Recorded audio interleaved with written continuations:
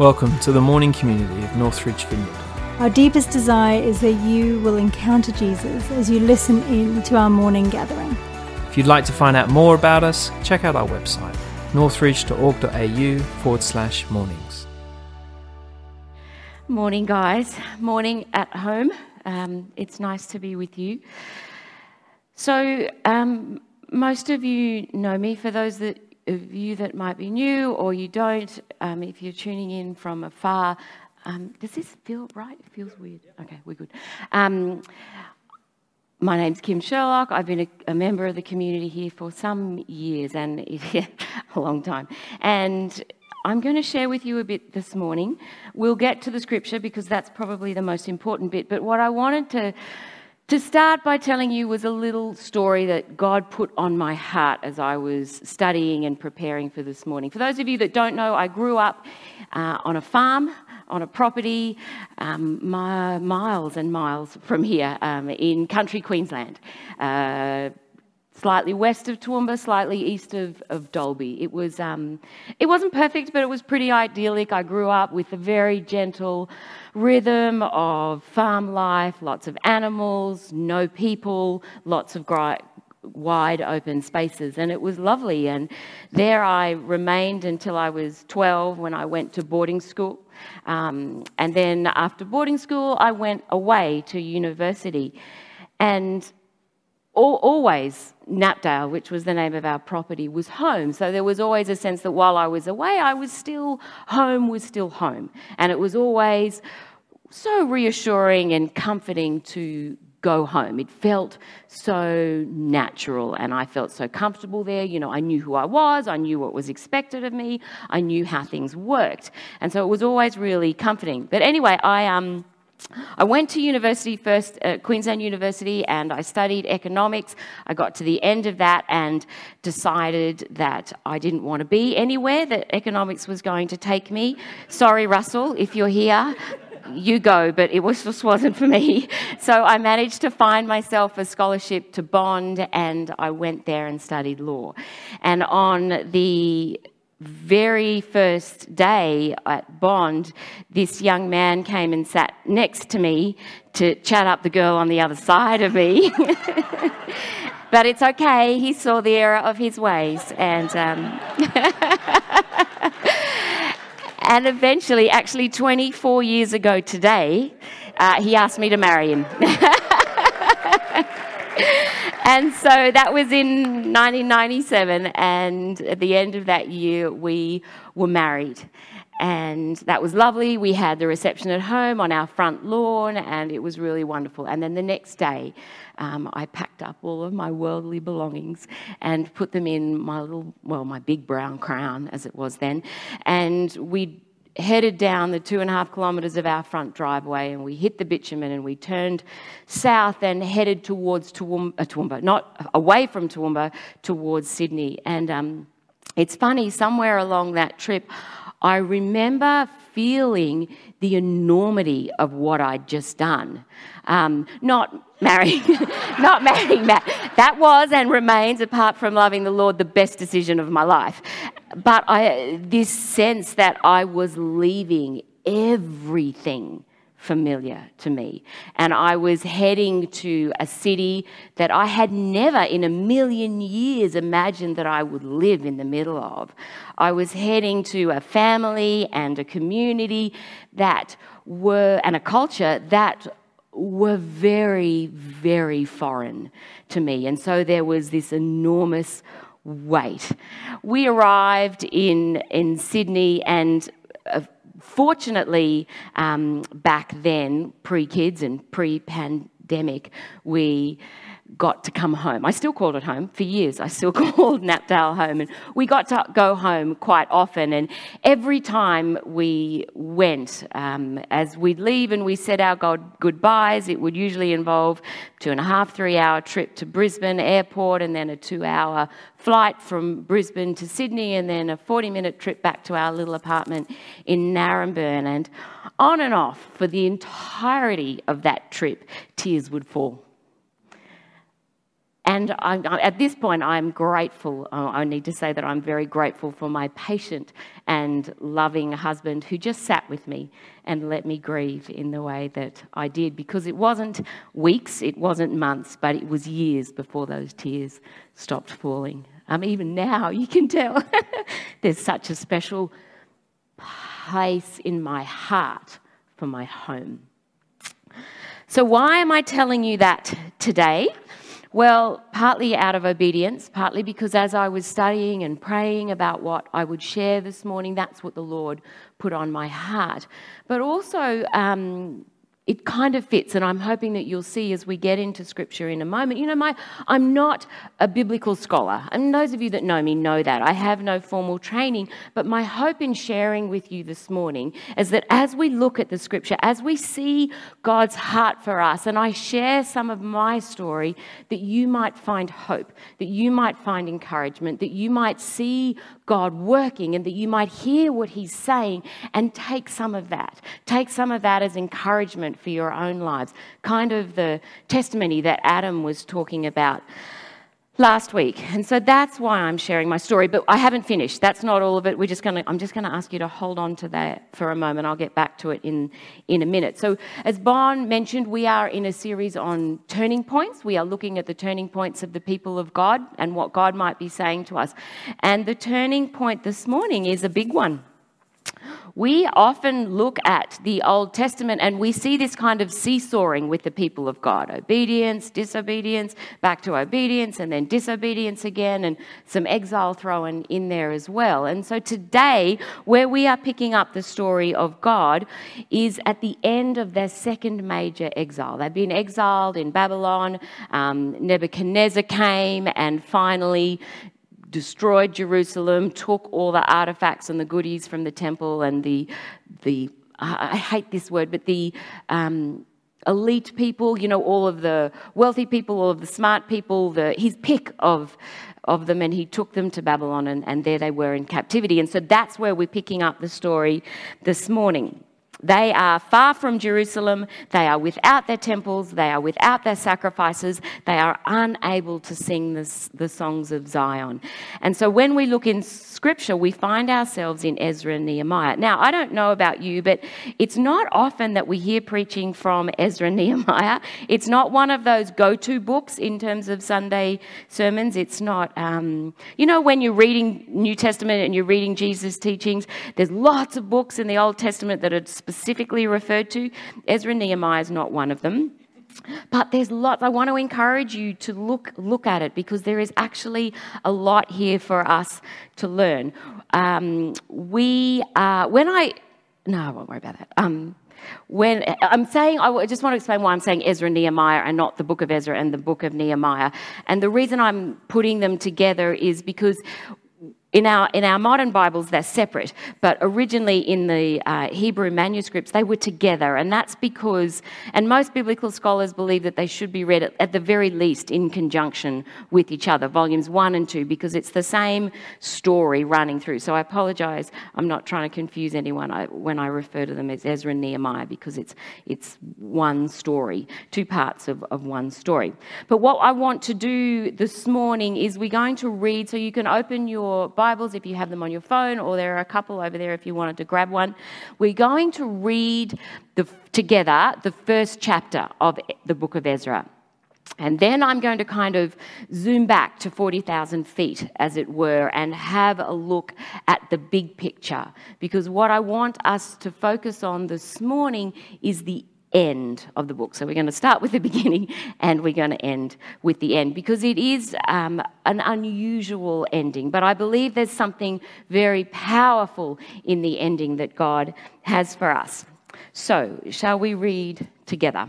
Before we read, I'm going to pray. So Heavenly Father, Lord God, I thank you for your word.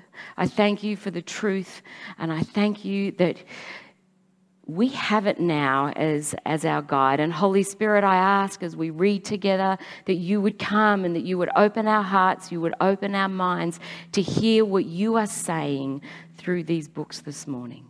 Amen. Okay, Ezra chapter 1, verse 1. In the first year of Cyrus, king of Persia, in order to fulfill the word of the Lord spoken by Jeremiah, the Lord moved on the heart of Cyrus, king of Persia, to make a proclamation throughout his realm and to also put it in writing.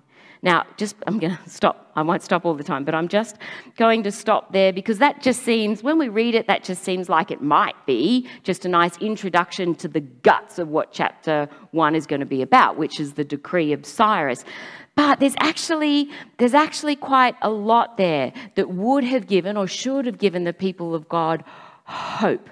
So there's actually a couple, at least 2, if not more, prophecies fulfilled in those few words. There's one that's clearly spoken about there, the prophecy in Jeremiah, which is that the people of God would return to Jerusalem. So that we see fulfilled. But there's another one that, if you remember Isaiah, so some 147 odd years before this point in time, and 80 years before Cyrus was born, Isaiah prophesied that it would be Cyrus that allowed the people of God to return to Jerusalem. So it's kind of setting the stage. So they would have had, the people of God would understand this, and they would have had that in their minds, and they would have had a hope in knowing that, a hope for what was to come. So we start this story with a hope that, and a sense that God is a God of his promises, that he is who he says he is, that he will do what he says he will do. And so that's really hopeful as we start this story. And it's really hopeful for them then to go on and think, well, not only is he fulfilling this prophecy, but then that means we can trust him with other prophecies. And we can even perhaps believe again or hope again that we might become a forgiven God's people who become the epicenter of God's kingdom in the world, and that maybe we will see the fulfillment of the promise to Abraham that all nations will be blessed. So that's kind of where they might be after this first verse, but we will read on. This is what Cyrus, the king of Persia, says. The Lord, the God of heaven, has given me all the kingdoms of the earth, and he has appointed me to build a temple for him at Jerusalem in Judah. Any of his people among you may go up to Jerusalem in Judah and build the temple of the Lord, the God of Israel, the God who is in Jerusalem, and may their God be with them. And in any locality where survivors may now be living, the people are to provide them with silver and gold, with goods and livestock, and with freewill offerings for the temple of God in Jerusalem.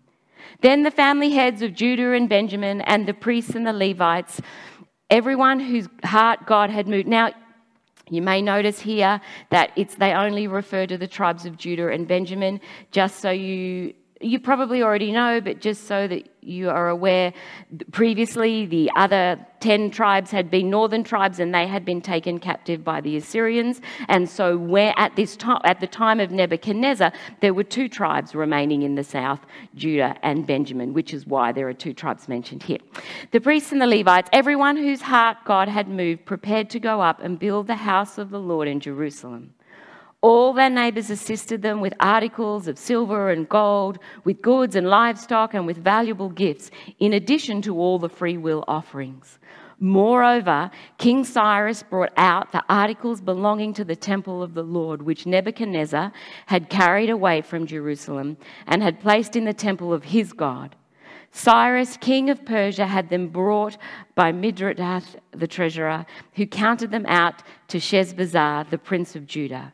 This was the inventory: gold dishes 30, silver dishes 1,000, silver pans 29, gold bowls 30, matching silver bowls 410, other articles 1,000. All in all, there were 5,400 articles of gold and silver. Sheshbazzar brought all of these along with the exiles when they came up from Babylon to Jerusalem.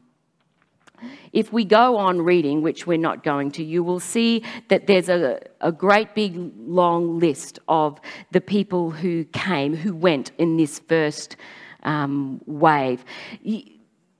When I was reading this for the first time, you get the sense that, hang on, they would have been filled with such hope. And we're at this turning point and we're going home. We finally, after all these years of exile, we're going home. Someone has let us go home. We're going back. We're going to rebuild the temple. It's amazing. So you would think, right, that they would all be like, yeah, take me. I'll go. And yet, that's not what happened. If you read on, you'll find that there was only about 42,000 of them that went. And there would have been many, many more than that in Babylon at that time. And so not everybody went. And so then my question was, well, why? Why would they not have gone? And we don't find the answer in Scripture, but if you have a little think, there could be a number of reasons why. I mean, they were there for many, many years, and for some of them, it was the only place they'd known. So maybe they were comfortable. Maybe the unknown was hard. Change is hard. Troy mentioned it before, and it's true. Change is hard. And so there would have been in the back of their minds, maybe they were just comfortable. You know, when they went, they were told to assimilate. When they first were taken captive, they were told to assimilate, and so they had, and maybe they'd done that really well, and they really didn't want the upheaval and all that came with that. Maybe they realised that it would be hard work. Rebuilding is hard work. And maybe they just decided they weren't up for it. I don't know. There are many reasons why it's possible, but the reality is that only 42,000 went in that first wave. And I say the first wave because as we read through Ezra and Nehemiah, you'll see that there were 3 waves of return to Jerusalem. It wasn't just one wave, there were 3 waves over the course of about 100 years, each led by a different but equally passionate leader. First was Zerubbabel, him. When you're nervous and you're speaking and you have to say to Zerubbabel, it doesn't come out easily. First, it was that guy, and he went to rebuild the temple. And then about 60 years after him, Ezra, who was a teacher and a scribe, he went to teach the Torah, to rebuild community and reestablish the covenant with God's people, that they would be covenant people again. And then after that, Nehemiah returned and completed the building with the building of the city walls. And as we read these stories, as we read these 3 stories, we find that there are similarities in all 3 of them. They all start with a decree and the favour of the king. So for Zerubbabel, it was Cyrus. For the other 2, it was Artaxerxes. But they start with a decree or permission from the king. They start with his favour. They start with him giving them resources to go, all of which is, amazing. Then what happens is that some people choose to go, and then they get there and they do some building. They run into some opposition, and then there's some disappointment because things aren't quite as they thought or as imagined they might be. And so there's all of this kind of uneasiness in the middle. But then eventually things get rebuilt. And it's good, or at least it looks good. There is a time, once all the buildings have been built, there's a time of teaching from the Torah. Ezra speaks to the community. There is spiritual renewal. Feasts are had and observed. It looks like this is it. It's all been building to this pinnacle that they must have been thinking, we are here. The great restoration of God's kingdom, when the forgiven people of Israel will become people of the new covenant, is about to be here. But that's not what happens. As you read on, you will find that yet again the people of God fall away from his covenants. It didn't take long. Nehemiah was doing a tour of the city, and in every aspect of the rebuilding, he found people had turned away from what they were called to. He found people in the fields working on the Sabbath. He found people disrespecting and neglecting the rebuilt temple. He found people had even set up stalls on the rebuilt walls and were selling things on the Sabbath. And so he loses it, basically. He gets really angry and is yelling and screaming and pulling people by the hair, and it's really weird. And he ends in prayer saying, God, have mercy on me. Remember me because I tried. And then the story ends. So it's this really weird anti-climax. You know, if it were a book and someone asked you to describe it, you might say, yeah, it was really great. It started with had such high hopes and expectations, and it was really good. And then we thought we were building, and then it just ended really, really strangely. So when that happens, my question to God is, okay, so this is not an accident. You've put this story here for a reason. There's something that you want us to learn. What do you want us to see? What do you want us to hear? What do you want us to take away?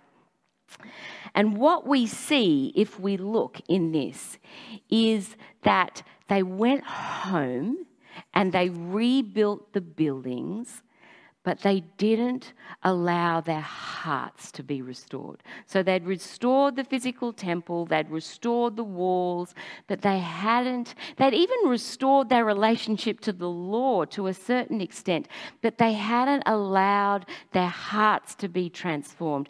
They'd spent 50, 70 years in exile, and they still hadn't allowed God to completely transform their hearts. You know, we find in Jeremiah in chapter 31, there's the new covenant where the law will be written on their hearts. All those years in exile to think about it, and it hadn't happened. So when we get to the end of Ezra and Nehemiah, we find rebuilt and restored buildings, but we don't find rebuilt and restored hearts. And I feel like that's what God was pointing to me. You know, coming home to the promised land was good. It was great.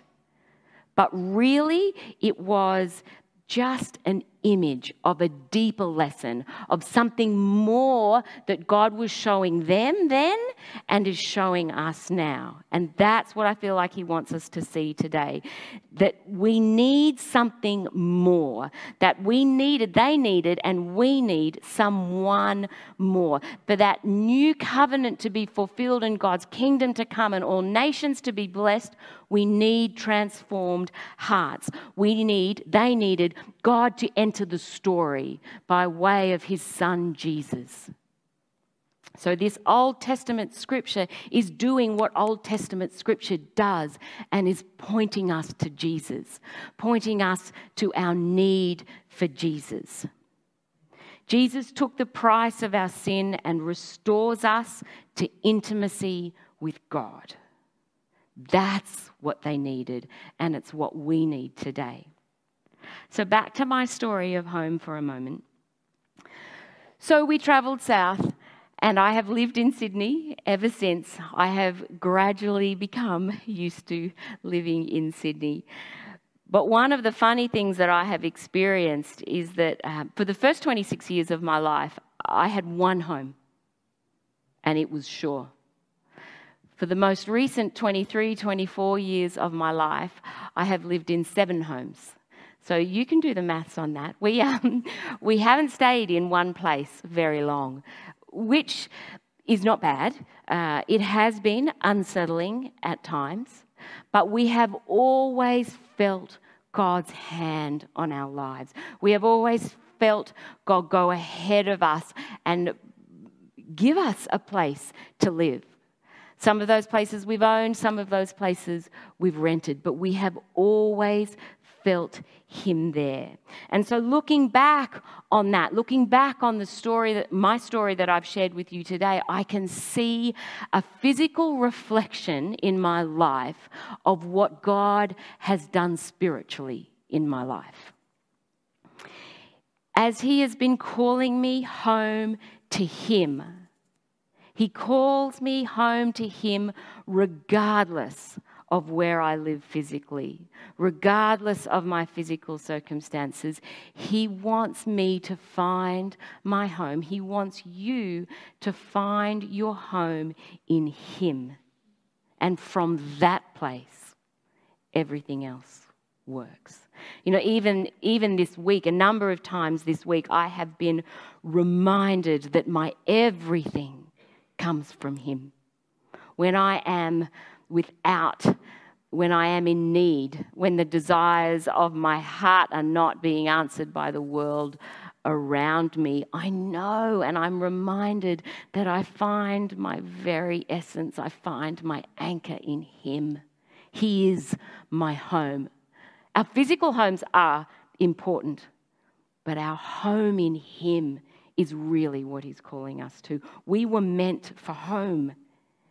He created us for home. He put us in Genesis, He created and He put us in a home. But then sin happened and we were banished from our home, mankind living in exile until we receive a final restoration and we are restored home. So then our task today is to work out how we live in this place but find our home in Him. And the answer to that is Jesus. He paid the price so that we could come home. He opens the door to Father's home, where He has prepared a place for us, where our deepest desires are met, where we are welcomed, where we are loved, where we are known, where we are valued. That's what Jesus does in our lives.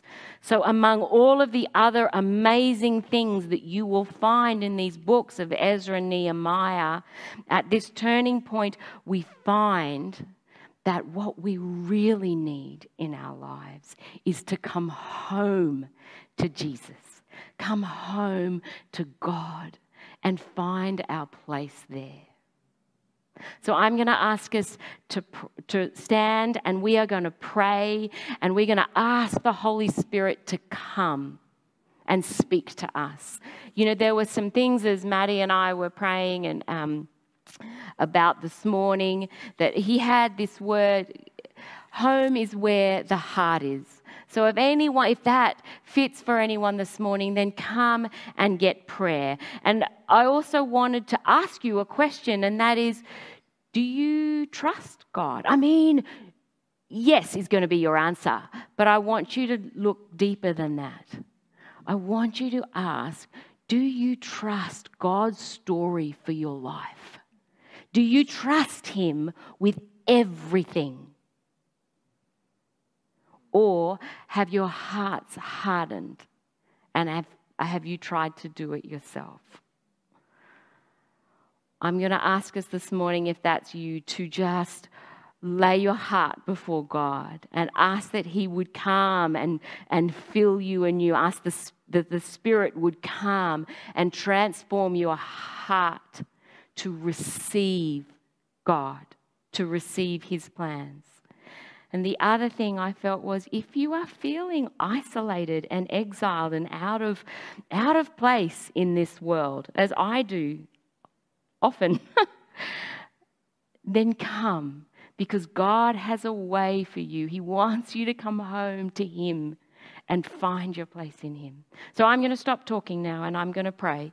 But if anyone has any words, like, it's not about me. It's if the Lord is speaking to you, if you have words, then come forward and we would love to share them, because they may well bless someone else as well.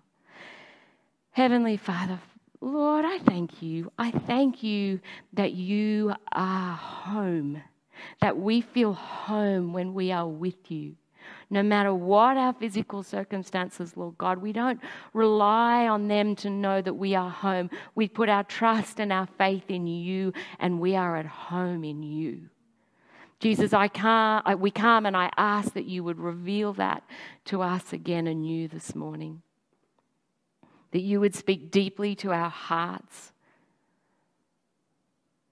I thank you for your word, Lord. Come, Holy Spirit. Come and be amongst us.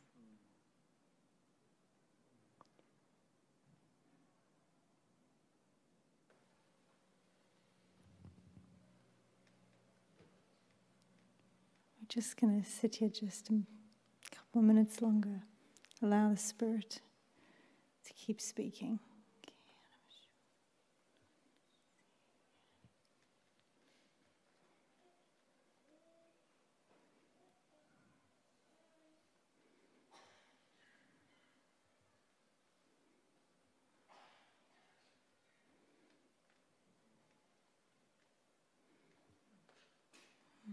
Thank you, Lord. I just sense for some of us this kind of idea of home being with Jesus. Like there's so much going on in our lives, so much change, so much we don't know and understand. And this idea of home with the Lord, He's just like, yes, that's me, that's what I want. That's what my heart's yearning for. I just want to encourage you to bring that before the Lord.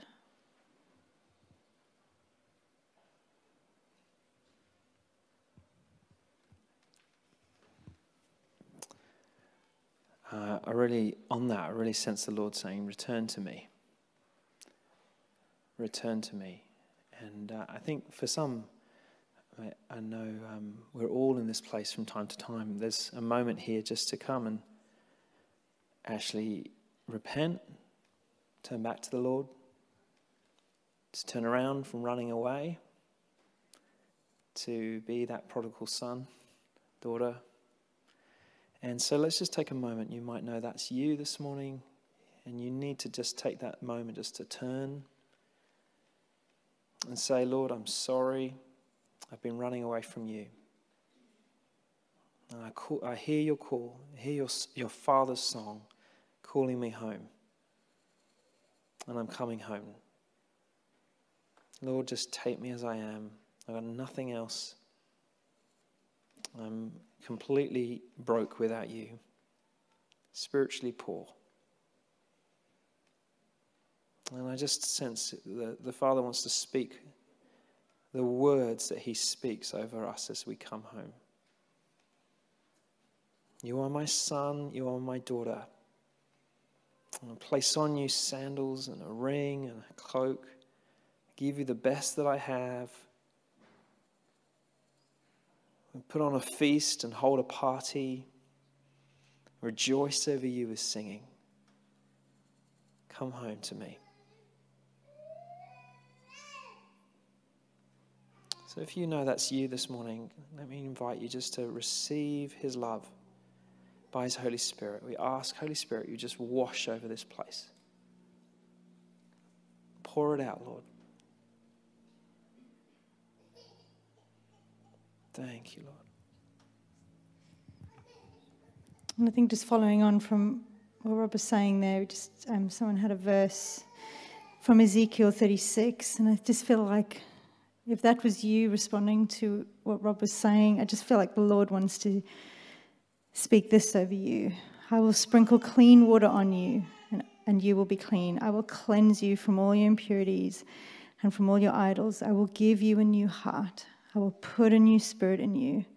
I will remove from you your heart of stone and give you a heart of flesh. It's the Lord who does the work. We just need to bring ourselves. Thank you, Lord. Thank you, Lord.